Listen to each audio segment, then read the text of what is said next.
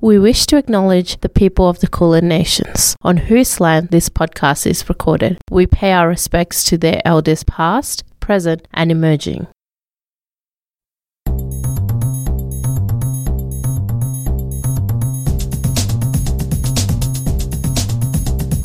This podcast was recorded by students, for students, and does not represent the views of Monash University.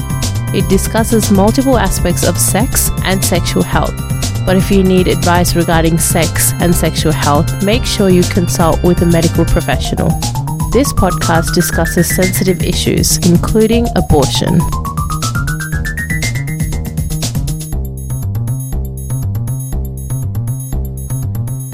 For many people, sex can be an enjoyable experience. It is a safe and normal experience to have, and it means different things to different people. But if you're thinking about having sex, it is important that it is your own choice, that you are doing it for you. But if you don't know much about sex, or even what you like, exploring sex by yourself is a good first step. The first step may be called masturbation or self-pleasure. Now, masturbation is the use of your own hands or sex toys around parts of your body that feel good. Knowing what you like and what you don't like, and knowing your body are great ways to learn more about your sexuality and tell your sexual partner or partners what you want. Hello listeners, and welcome to our podcast. Today we'll cover part 1 of this episode where we talk about all things sex. My name is Sasha and I'm part of the Respectful Communities team here at Monash University, and today I'm joined by 3 special guests, Kanwal, Sarah and Hui. Please introduce yourselves. Hi guys, my name is Hui Dong and you can call me Ruby. I'm currently studying in Monash University Caulfield campus, studying with a Bachelor of Business major in Accounting and Banking Finance, and this is my last year, I'm graduating soon. Hi, I'm Sarah. I'm studying Bachelor of Nursing at Monash right now. This is my final year. I'm an international student from Hong Kong. Nice to meet you all. Hi, it's Kanwal and I work as a Community Engagement and Projects Officer at the Center for Culture, Ethnicity and Health. I'm an overseas trained doctor and have a master's degree in public health with major in sexual and reproductive health. And I'm really passionate about talking about sexual and reproductive health promotion, and particularly with community engagement, STIs and BBBs. Cool. Again, thank you for joining us all today. And as I have already mentioned, today's podcast is all about sex, but in particular, we are focusing on pleasure and masturbation. Now, based on several research studies, many international students did not receive sex education when they were younger. But those who were lucky enough to get some sex education, they mainly learned about reproduction and human biology, which are also important topics, but they don't give us a complete picture of sex. So I have a question for our guests. What were your experiences like receiving sex education? It's my personal story. I'm the lucky one, so I got sexual education experience quite early when I back into Hong Kong in my high school. So it was not only reproduction and human biology. Yes, they're important because I'm a nurse. Other than that, they would talk about how contraception methods, how risky if you're doing these things without those methods. What are the side effects if you're doing that a bit earlier as well? So they would talk about the risk factors that give me possibly the major picture of sex. I get my sex education from school, just as I said. My family is a bit open-minded as well, so we would talk among ourselves. Some kind of social media as well, because we're going to search online, we're going to ask Google as well at some point. But there's so many of other different websites saying that with different information, and sometimes there could be contradictions as well. Okay, for me it's a little bit special because I'm from China mainland, and back in China our sex education began early in the primary school, around year 1 or year 2. And we will have a special class with a textbook-based knowledge on the sex between the male and the female. But with the pressure of the study accumulation until the halfway of the middle school or until high school, most of the sex education classes will be replaced by the 3 major courses like Chinese, mathematics, and English study. So at that time, not many students are interested and don't have a chance to get to know deeper in the sex education. And from my previous experience, I mainly know about the sex in some comics and also the movie scenes. I think that's an early birth of the mind about the sex. And later, I think after I arrived in Australia for study, I think I received more education since I grow older and have more understanding in sex. For example, I joined the non-residential college and they provide a special workshop on sex education. Also, some workshops around the university can booking. I think that actually contributes some knowledge and teach me how to respect during the sex. Yeah. So, I would say I was not among the lucky ones. So, I was born and brought up in Pakistan. And in Pakistan, students don't really get any formal sex ed in school. And for example, I still remember my experience, when I was in secondary school, the only formal sex ed which I received was a small session which only focused on the differences between a boy and a girl, biological difference, as well as it briefly touched on periods, but there was no mention of sex, masturbation, pleasure, respect, or even consent. So yeah, and I think my experience is similar to a lot of other international students who come from the same region and who don't really formally get any sex ed, and to those students actually rely on internet and close friends and maybe porn to get information, which is very problematic because these platforms actually they can spread very inaccurate or wrong information and confuse them a lot more. So there's actually a mix of personal experiences here with sex education, some positive, some a bit more negative. What did you wish your teacher during class talked about more, and why? I would have preferred a lot more about consent and negotiation, and as well as a greater focus on gender and sexual diversity, because I think these are the topics which are never talked about. And I would also like to add that even in Australia, in some schools, they primarily just focus on puberty, reproduction, and prevention against STIs and BBVs. And while there's a growing focus on consent and negotiation and safe sex, I think there's still a significant gap in talking about sexual diversity and pleasure.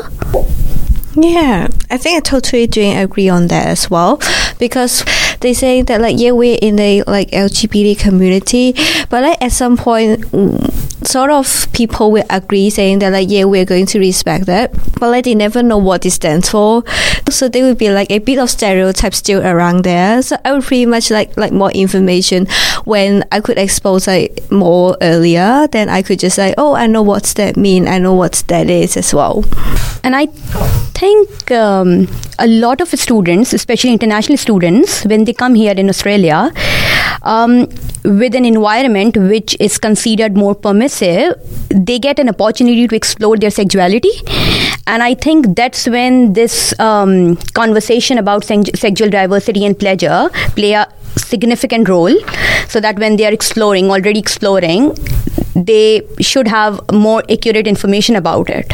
And after, I think, receiving some sex education in university after studying here, I think back in China, as I was in the early stage, I wish my teacher could be more open-minded and taught us about the basic conception and knowledge about the respect in the sex education. For example, the queues demands and also the sex partners demands. I think it would be better if they teach us about ask your partner's feelings and also be mindful about the tiny little thing can also change the mood. I think that would be more efficient for our future development.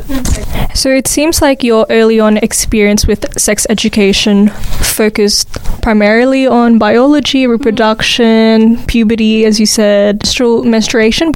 But since moving to Australia, what is your understanding of what sexual pleasure means? I think it means that like we got consent. So it's pretty much like a cultural shock to me in Australia as well.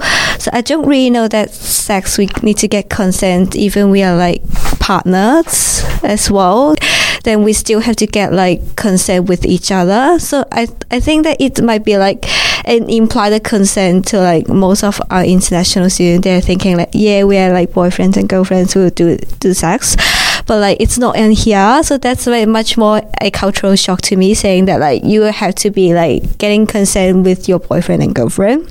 And then sexual pleasure, it's not only for one person, it's a both sides, so it's like for each other as well. So that's possibly much more like getting back to when I get back to Australia, that's what I learned here. I live on campus as well, so I do the concept video on Monash Residential Village.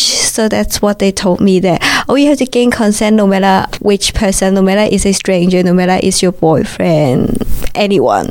In this way, I agree with Sarah, because after talking with some of my Australian friends, I found they have really like a diverse backgrounds and also diverse point of views on the sex education. For example, what I know during the sex education in Australia is that the marriage and sex is actually a separate thing, which is very different in China, because in China normally the sex happen normally after the marriage. That's in our traditional moral concept, but in Australia it's more open-minded. For me, I think sexual pleasure is a very subjective topic, and there's no one clear definition.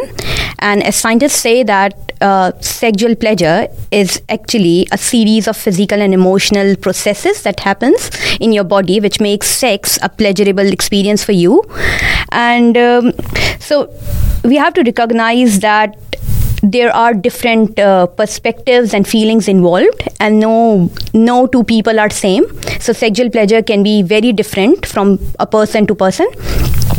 I would also like to add that it is important to say that it is important to know that there are different cultural and religious beliefs around sexual pleasure, and sexuality.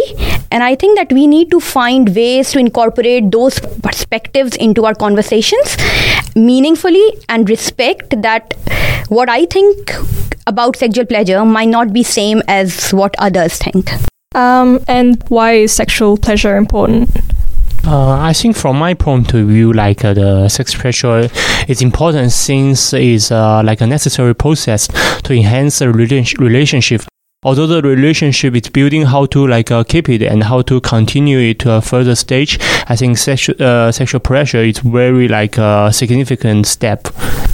I think sexual pleasure, it's important. It's not only in a relationship. I totally agree with the medical professional, they said. So it's a complete package. So it's not only we're doing physically happy and that's it, but you also want to have emotional and going to respect them, having love inside as well. So that's ultimately what Hers just said. It's we are having enjoyment inside, and that's why we could enhance the relationship, take it to another level as well. So I think that's why it's so important. I just would like to add one more thing, that sexual pleasure is a significant part of a healthy relationship, but not everybody is equipped with communication skills to make that happen. And maybe because we have made it very hard to talk about topic, and why can't we just make it like how we take eating pizzas? So if we are sitting with our friends and we are ordering a pizza, why can't we just talk about sexual pleasure in a similar way? I like those toppings, I don't, I would like my pizza topping like this and the base like that. So yeah, it's same. That's a great analogy, Kanwal. In your opinion, if a person doesn't have great communication skills, what advice would you give to them? I think practice, maybe just believing. I think realizing what you like is a first step. and communicating it to your partner is the second. So first, realizing yourself that this is what I like and this is what I don't like. This is what I like doing and this is what I don't like doing is the first step. It's like, realizing yourself and talking to yourself first. Just adding one thing, I think the sexual pressure is also a good way for the meditation sometimes. For like ease the mind, for example, if you are under high pressure, sexual pressure can make you like rest for a while and then maybe put you back into the walking or the life more efficient and more optimistic. Mm-hmm. Yeah. So talking about sexual pleasure, where do you think masturbation fits? So to me, like masturbation is something that like a self-exploration of your own body. So you will know which part it's like sensitive, which part it's like you don't want others to touch. I got a strange part. I don't really want others to touch my shoulder. I don't know why, but like even like tapping is not the case. So I'm just like, I would just tell my partner at sometimes saying that like if you're having sex or anything, you just don't tap my shoulder, don't touch my shoulder as well, which is a bit hard to like avoid. Back to masturbation, it's like something that you explore yourself. You know what you are good at, what you're a fan of as well. It's not a must to do as well. So lots of my friends don't do it because they just don't want to. It's pretty explicit reasons that they don't want to. So we are not forcing them to do. So we're just saying that like, yeah, you could do it or you could choose not to as well. So that's absolutely okay as well. So same case, it's like using sex toys as well. So where else you're masturbating, you are not going to like doing it like a bit outside, like I don't want others to touch my shoulder, but like you could do something like deep inside as well. So I will like explore a bit on my deep inside body part as well. So you might use sex toys or you might not using sex toys as well. So it's like pretty much the difference between like each person or each people as well. So I don't think it's like a must to do so, but like I would be doing that because I just want to know more about myself, or it's just kind of like a biological knowledge at some point as well. You would be surprised that you don't really know what's that one called. Yeah. Thanks, Sarah. I'll just add that masturbation is a personal choice, and it's okay if you do it, and it's okay if you don't want to do it. It's perfectly fine. It's your choice, and it's a private thing, and it's up to you what you want to do. How do you want to explore yourself? It's just getting to know your body first, so that you will be able to communicate with your partner what you like and what you don't like. And so I have a few statistics. So according to the second Australian Sexual Health Survey, which was conducted between 2012 and 2013, 15% of men and 21% of women had used a sex toy in previous year. But I would assume that most people would find it too personal or a taboo to discuss. So it's perfectly fine. You can use your hands, you can use sex toys, you can use whatever you like to explore your own body. And it's fine if you don't want to. So it's your personal choice. Yeah. And thanks for Kaiwei and Sarah. And I think for masturbation is also different according to the gender diverse, since women's and men's body structure is totally different. I think it's also good if you have like a difficulty in realizing about masturbation. Ask for the advice. If you feel like conscious about it, maybe refer to the family members or very close friends, or even for the doctors.